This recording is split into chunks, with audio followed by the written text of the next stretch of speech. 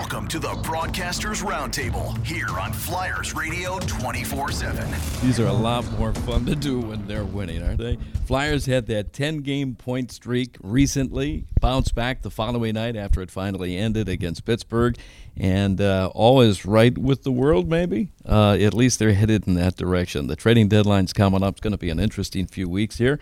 With our latest Broadcaster Roundtable, Tim Saunders with Steve Coates, Jim Jackson, and Chris Therien. Guys, points in 10 in a row. I learned more about the game after the Pittsburgh loss than I did in the Pittsburgh loss. You agree? And how did you, or what did you learn before we continue on? That this one game at a time approach is the only way that they can do it, and they showed some real resolve in bouncing back, even with the travel difficulties and all the adversity that they faced in that game, to show that they didn't fold the tents and that they could still compete with everybody. Absolutely agree. I think that goes down as like just an unbelievable evening where you just totally dominate the opponent. And you just get stoned by the ref. I mean, did I say that? Freudian slip. It's a Freudian slip. But listen, I just want to tell you, everybody. Night after night, Steve. Yeah, that this broadcast is brought to you by Kyle Raymond. And anyone else. But so you get stoned by the goaltender. You have a bad call by the referee. It's happened. It's going to happen again. But the bottom line is, going back to what you said, is that hockey club, the club that we saw October, November, December, is not the hockey club that we saw the other night. That was one heck of an effort, and they deserve better. For sure. Yeah, no, and I don't think there's any question that that was a frustrating game. And what you guys said is pertinent to what we're talking about here, where this team is headed. They bounced back. Not only bounced back, they were down 3-1 and got another bad call, and still able to respond and get that win in Minnesota. So that showed a lot. Where they go from here, though, as you look at the standings, I mean, they're not making up any ground anymore. I mean, they made up ground for a while, but now Columbus is back winning. I don't think Pittsburgh's going to fall apart. I still think Montreal might be the target at some point because I just don't believe in that team. But bottom line is it's tough. You got to jump over 3-4 teams. Carolina's playing well. So playoffs still, to me, a real long shot. But I think it's important for this team to finish the season strong anyhow. And give Chuck Fletcher, some options as he moves into the offseason. I agree with Jimmy. The problem is that you saw with Pittsburgh, and it will happen again. You can play a great game this time of the year and still lose. Right. Yeah. And there's nothing you can do about that to manufacture win after win after win, because you're going to lose games by accident no matter what. And the Pittsburgh game was a perfect example of it. So that's where I'm looking at it, where you're 8 points behind the 8th seed right now. They've done an unbelievable job to even make this interesting, because when you're 15 points out, mentally you can check right out, and they've not done that. So to their credit, and they've showed a lot of mettle, a lot of determination. I love how the young guys have come along in the process. But to me, I'm with Jimmy on this. I think it's going to be a heck of a hill to climb, only because you can't win every single game, even when you play your best game. You know what? Even with losing the Pittsburgh game, and as disappointing as that was, I was as encouraged by the fact that they outplayed the Penguins badly for long stretches of that game. Carter Hart was human, and that shows that, the importance of Carter Hart and just how good he's been. If he plays in that game like he had in most of the last games during his stretch, they probably win that game. And I can't disagree with that at all. I mean, he's been the catalyst. He's been the guy that I think has given this team their legs, their confidence, their belief. And they've had that. They just needed something to get sprung off. It's like getting an airplane off the ground, and I think he helped them get that airplane off the ground. And now they've found their wings, and they're playing much, much better because of that. I call it the way that this team was affected in the first 3 months, like I was talking about. I call it here we go again hockey, where every night it was the same thing. And the number, 20 sometimes it went down 2 goals. 21 now. 21. Here we go again. Here we go again. It looked like that with the Anaheim Ducks the other night, where you try to go out, you try to score that first goal, try to feel good about yourself, and bang, it's in the net. And bang, it's in the net. You hang your head, and here we go again. But this is a result, like you just mentioned. Carter Hart has made everybody feel better, or given the opportunity. You can just go and stop all the pucks you want every night, and you still might not win. But this team has picked up on that, understood that they are a pretty good hockey club at times, and just go out and play the game, and it's been great. You think the Penguins were thinking to themselves, we're going to be seeing this guy for the next 10 years or more? Yeah, I think so. Crosby figured out a way to score him and just have him not see the puck at all on the other side of the net. But, I mean, I don't. There's nothing really about Carter Hart that leads me to believe that this is a fluke. I mean, he's so solid. Agreed. Yeah. On and off the ice. I mean, I watch him after losses in terms of how he handles the media scrum. I mean, you'd think he's been around for 10 years. And obviously you watch him on the ice. He's composed, calming influence, which this team badly needed when they still, even with Carter in that, even during the winning streak, they get these stages where they're running around a bit in their own zone, and he's always just there, calm, cool, and collected. So just exactly what this team needed. But I don't want to make it sound like it's all Carter Hart, because Ivan Provorov's back. We're finding, Ivan Provorov looks like the Provorov we saw last year as opposed to the first half of this season. Sean Couturier has been a monster, I think, here of late.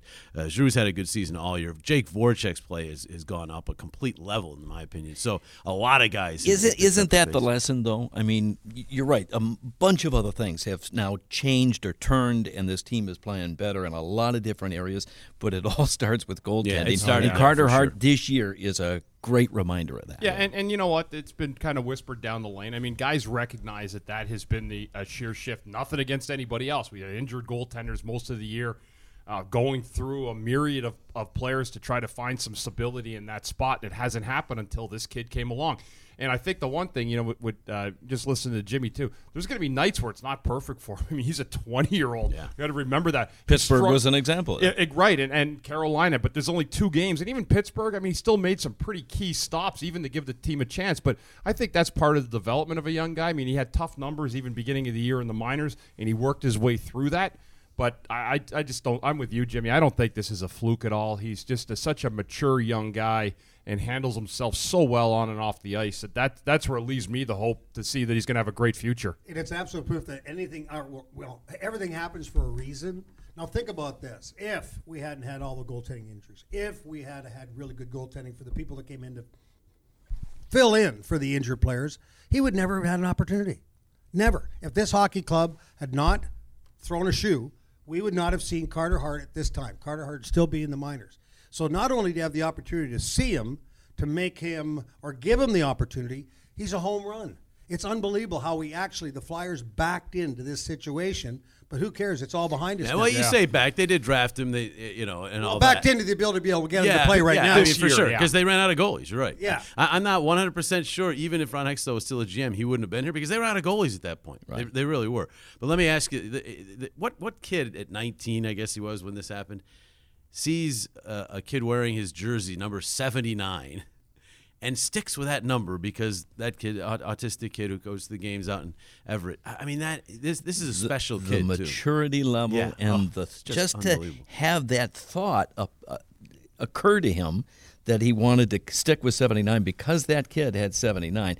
And that's mature beyond his years. Having him at the game, right? Saturday. Yeah. I mean, you know what else guys do? He did something for us last summer for one of our podcasts, and he'd been in the hotel. I said, come on over, I'll get you a home-cooked meal one night. And he was so up for that. It was supposed to be last night. He texts me, he says, you know what? I have to go to the trainer's funeral a couple hours away. Right. He said, I think it's the right thing to do. I said, it's absolutely the right thing to do. That's a 20-year-old saying that. That's unbelievable. That's so impressive. Yeah.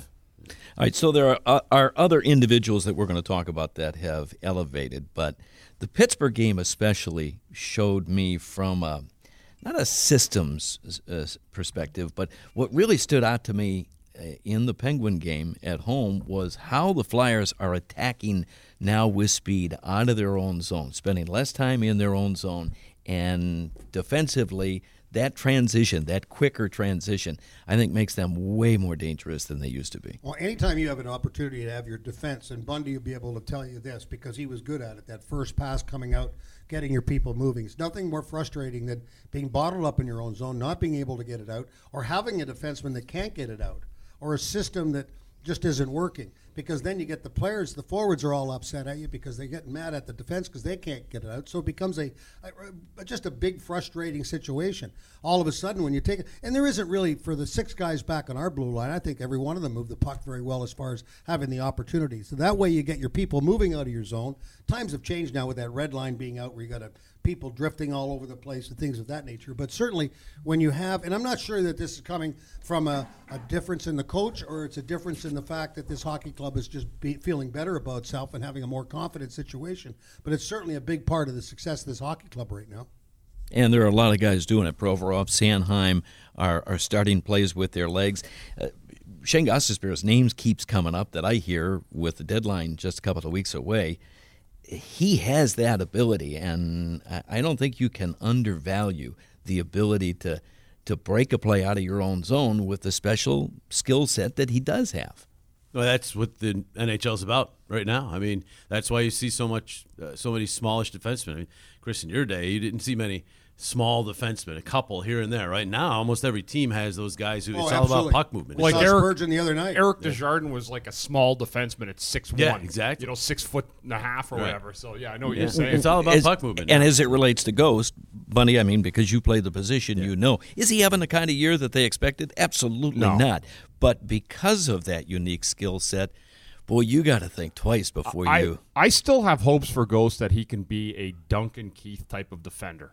Not no one that's going to run anybody through the boards, but has a tremendous stick, is diligent in his checking and puck retrieval and moving the puck out. Of course, Ghost is a great first passer. So is Duncan Keith. It's an interesting one. One thing when you talk about the zone and guys getting pucks out, Jimmy and Timmy and Coatsy, one thing I've seen with that and made it easier, I think more 5 guys have come down below the tops of the circles, and that's allowed for quicker, short puck support, and that's what's made a big difference. So kudos to Scott Gordon. He's talked about implementing changes. He's clogged up the neutral zone with the 1-3-1 or 1-2-2 kind of abbreviated. No one wants to call it that anymore. They changed it to the 1-3-1, right, from the 1-2-2. But that's a noticeable difference I've seen, especially for the defensemen getting pucks out of their zone, the 5 guys down low. That's a good get on your part because when you get so far, we talk about it all the time where the gap gets so big and the poor defenseman standing with the puck at the zone goal line, looks up, and the winger's looking for the puck at the far blue line. That it doesn't work for me, but some teams get away with it. But the bottom line, it's a real good get where you get back, you start swinging, your center swings to be able to pick up the puck, and as a result, you're seeing a lot more 3-on-2s with this hockey club. You're seeing that line rush, which is prototypical the way the game's supposed to play, instead of going down 2-on-2 and 2-on-1. All these different ways of getting into the through the neutral zone.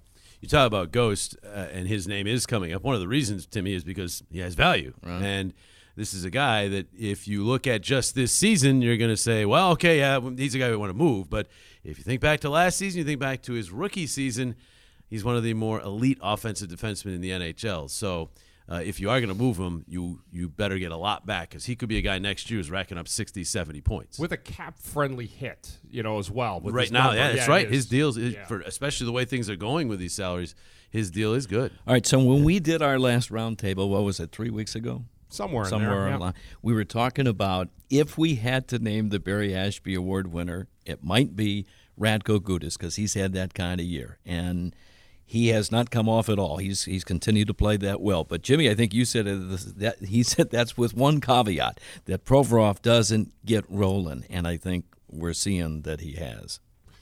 He has. I just look at it as a whole body of work. Yeah, it's going to be tough. tough. I can't forget the first 40 games. It's not going to be an 50 automatic decision anymore, though, I'm with is you. it?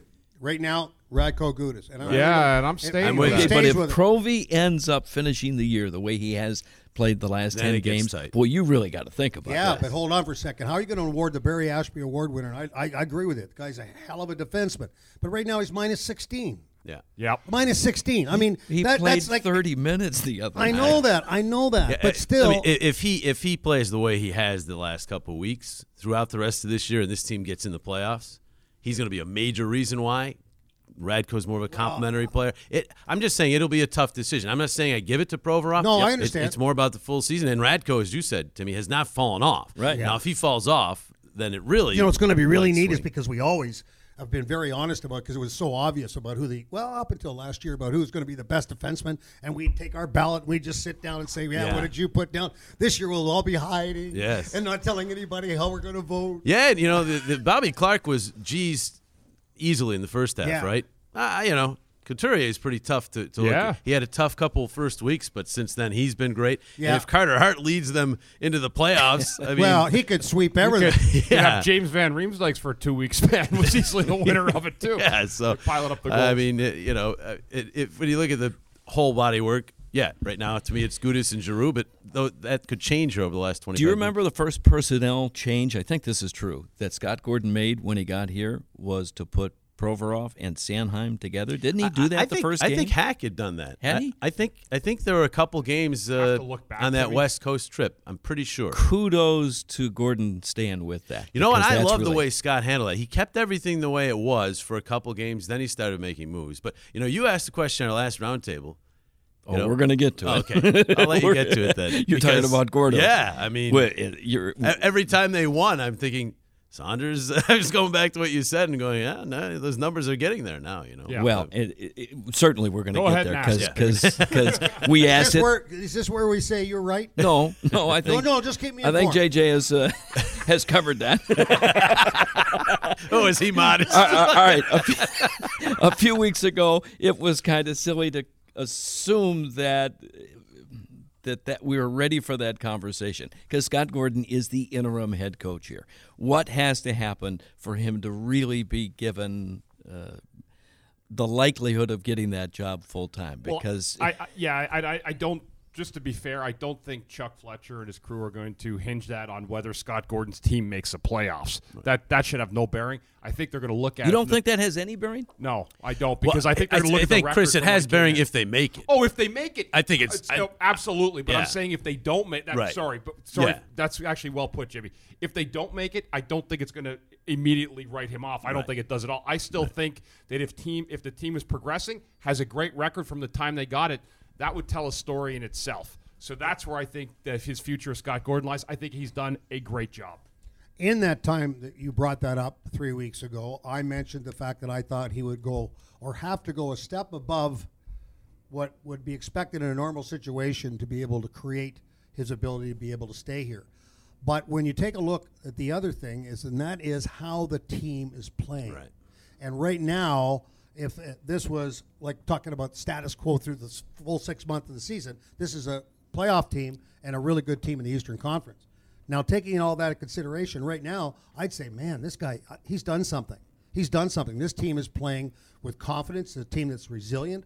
And, oh, yeah, the goaltenders had a lot to do with it, but they've played well in front of them, and they're entertaining. And I think that's half the battle. Yeah, So, that's the most important thing is, do these guys want to play with it? That's Have right. they shown that they So, want to play with it? In And I other think they words, have. the whole atmosphere, the personality, both on and off the ice of this team right now would play into the fact that Scott Gordon's done a good job. And Chuck's around the team. He watches the interaction. He'll have exit meetings with players.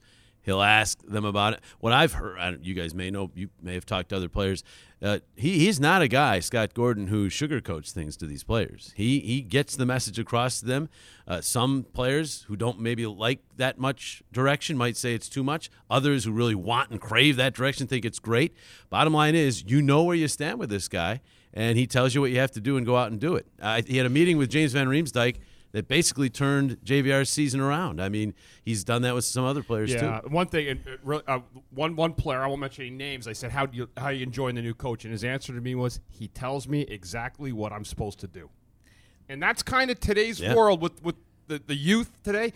You give them direction, you give them a roadmap. This is where I want you to start. This is where I want you to go. And they love that and they appreciate that. That brings to mind the story he told, and it was out there, I think, in some media outlets. But for the fans who didn't hear this story, and granted his situation's a little different, but Vorobiev coming in, limited ability to understand the language or communicate. That's gotten way better, by the way. But the first time he went into a meeting with Scott Gordon, he said he asked a question through the interpreter, and it was kind of a yes or no answer that should take 3 seconds.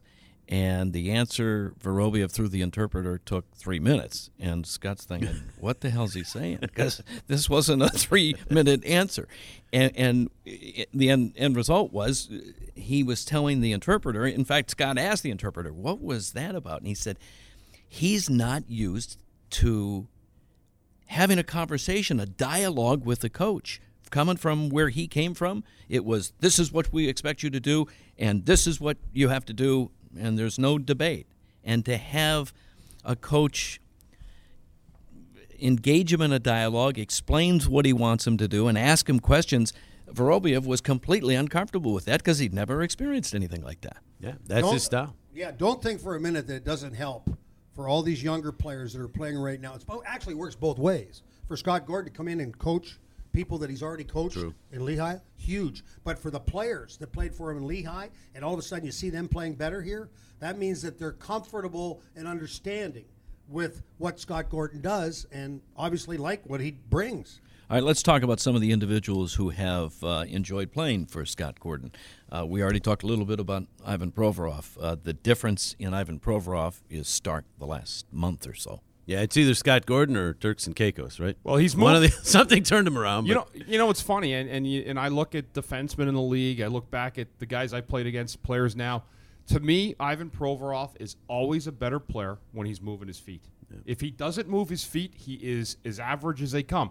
What's noticeable the last 8 games or so, he has got his feet moving. He's going back hard for pucks. He's joining the rush, being a catalyst to come from behind the play, even leading it sometimes.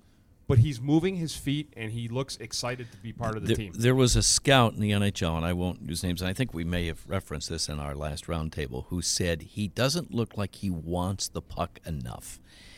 And he recently acknowledged to Gordon that, yeah, I'm feeling good. I want the puck. And Gordon pointed out the reason you want the puck is because you're now getting to the places where you can do something with it. You're getting to the right spots. Yeah, no doubt. And that comes with moving his legs, as Bundy talked about. So, he looks like he did last year, and maybe even a tad better. And Scott Gordon's going to use him. He's shown that. So, 30 minutes in a regulation game. So, he's going to get a lot of ice time, and Provy's told me many times he wouldn't mind playing 40, 45 minutes in a game. He loves ice time. So, now, in the long term, if you're making a run to the playoffs, if you're playing 30 minutes a game, maybe he wears down. But for a game or two, he loves it. I think you'll see, if you go back and see the games he played the most in, probably were his better games. Travis Sanheim has that ability to jump into the play, to create with his legs. Does he do it less because he's playing with Provy? No, I don't want. I want him to play. I want him to be Travis Sanheim. I mean, what he did the other night in Minnesota was absolutely spectacular. He looked like a right winger. He actually looked like a bigger version of Voracek cutting in off the wing. I mean, think about that. I mean, one of the writers compared him to Bobby Orr. That maybe got a little I know, bit. in Coates's world, that does not happen. No, you can't. Nobody. Well, he also compared you to Don Cherry. So. Bob Clark referred to me and Bobby Orr once in a sentence. He said, "Guy's not Bobby Orr." See, it depends how you use it. Yes, and no offense to the writer, because it is. That's a nice compliment for the only reason I ask it that way is what he did in Minnesota the other night. It occurred to me at the time, boy, we haven't seen that as much lately, and I hope they are encouraging him to continue to play that way, even though he's got to be mindful, because you can't have 2 guys going all the time. You got to have 1 guy mindful. That's a step forward for Travis doing that, and I'll just lay a parallel. When I played with Desjardins, I didn't do as much of that. I let Eric handle more of the offense. I was that backbone stability guy to hang back and play D. It's nice as long as they're able to develop that chemistry that one guy knows the other guy's up. Exactly. You cannot have 2 up. That's where problems lead, and I think they've done a pretty good job of that. But that's recognition immediately. If Travis sees Ivan heading up, I'm going to hang back. Vice versa, it works the same thing in reverse as well for him. You got to let a guy skate like that up the ice. Absolutely. That's one of those. What is wrong with this picture? I'm standing at the circle to the left of the goalie, and my defense partner is standing right beside me in the offensive zone. Wrong. And that's why you've got to be able to learn and read. And that's what's great about Sanheim right now, is that he's learned now how to play with Provorov, and at the same time, he's developed a confidence that has been given to him by the coach, giving him more ice time, saying, hey, just play the game. You're good at what you do. Just do it. I'll say this. You guys, obviously, Tim, you talked to the scouts. You've referenced it a couple times here. I do, too. And I will tell you that I get asked about him as much as any player on this team. They come in and they're not aware of how good he is and can be, and there's clearly interest in him, and I don't think the Flyers are interested in dealing him. I think people think he has another level that he's going to get to. Right. This is going to be interesting to see how they handle this with Provorov, Sanheim, Gostisbehere. Now, Phil Myers is here. These are guys who all can move the puck. They're all guys who need ice time. They don't want to play 15 to 17 minutes a game. They need a lot of ice time, and how you manage it, and can they all do it? Probably not. Let's switch gears. During our broadcast on the radio side, Coatsy and I have often talked about who we think is the most improved player from last year. In our mind, Scott Laughton certainly is the first name that comes to mind. But in season, since this season started, Is anybody improved more the last few weeks than Nolan No, Patrick? I was going to, before I even said it, I was going to say Nolan Patrick. Yeah, just Provy, we already talked about. Right. But yeah. Nolan, this happened last year as well.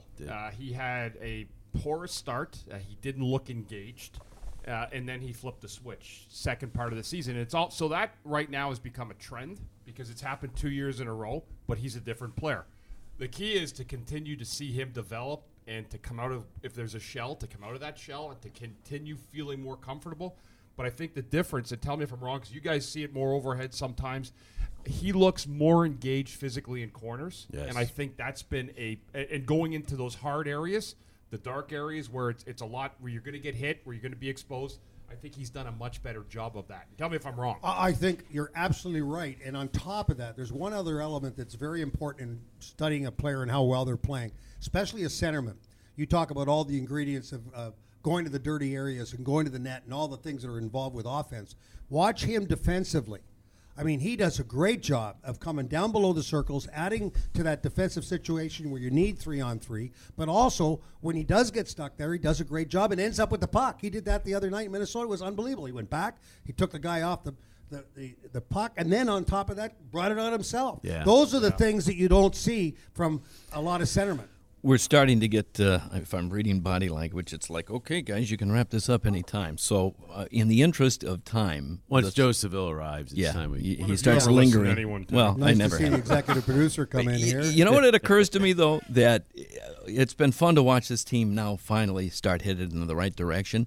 And we've talked about a lot of people as responsible or partly responsible for this turnaround. We haven't talked about Claude Giroux and Jake Voracek and Sean Couturier. Those guys are the guys that are supposed to lead this team. Suddenly, the depth of this hockey club, they've got some help, and that's the exciting part to me. It is, and also, to me, the biggest disappointment through all of the turmoil of the first little more than half of the season, was that the young players had not taken a step forward, and some, in fact, had regressed. To me, that was the biggest disappointment. You could talk about the goaltending, all this and that, but to me, this season was about, we knew, I think we were pretty confident, Giroux, Voracek, Couturier, you're going to have good years, maybe not as good as last year's in terms of some of them, but still good years. But would the Patricks, would the Provorov, Sanheims, I can go right down the list, would they take a step forward? And during this run, I mean, we haven't even mentioned Oscar Lindblom. I mean, he's been a huge part of this. These young guys have just taken that step, beginning to take that next step. This is a really good team if you get those young players contributing. And lastly, just for me, guys, what's one name we have not mentioned in this broadcasters roundtable today that I think we'll probably be discussing one way or another in about 2 weeks? Wayne 17, Simmons. yeah. Number 17. Never mentioned his name. That will be. I don't want to get into it because I know we're getting. We're out of time. That's we're probably getting the out of hottest time. topic, too. But what? From your standpoint, guys, what do you think here? How's this handled? You're right, because by the time we do another roundtable, the deadline will have passed, Yep. and I think it's almost inevitable that Yep. they have to move him, because I don't think they're going to sign him long term. Can't have a Tavares That being said, I've never respected a member of the Philadelphia Flyers more than I respect Wayne Simmons. Yeah, in answer to your question, it's very simple, because we could talk about it forever, because that's how good this guy's been for the Philadelphia Flyers. But he is absolutely the number one guy in this hockey club that represents that logo that's on his chest, and that is he is a true Philadelphia Agreed. Flyer. And he did it despite the fact that I know, we all know there's some upset that he didn't get the contract, right? But on the ice, I see no sign of that. He's always there for his teammates.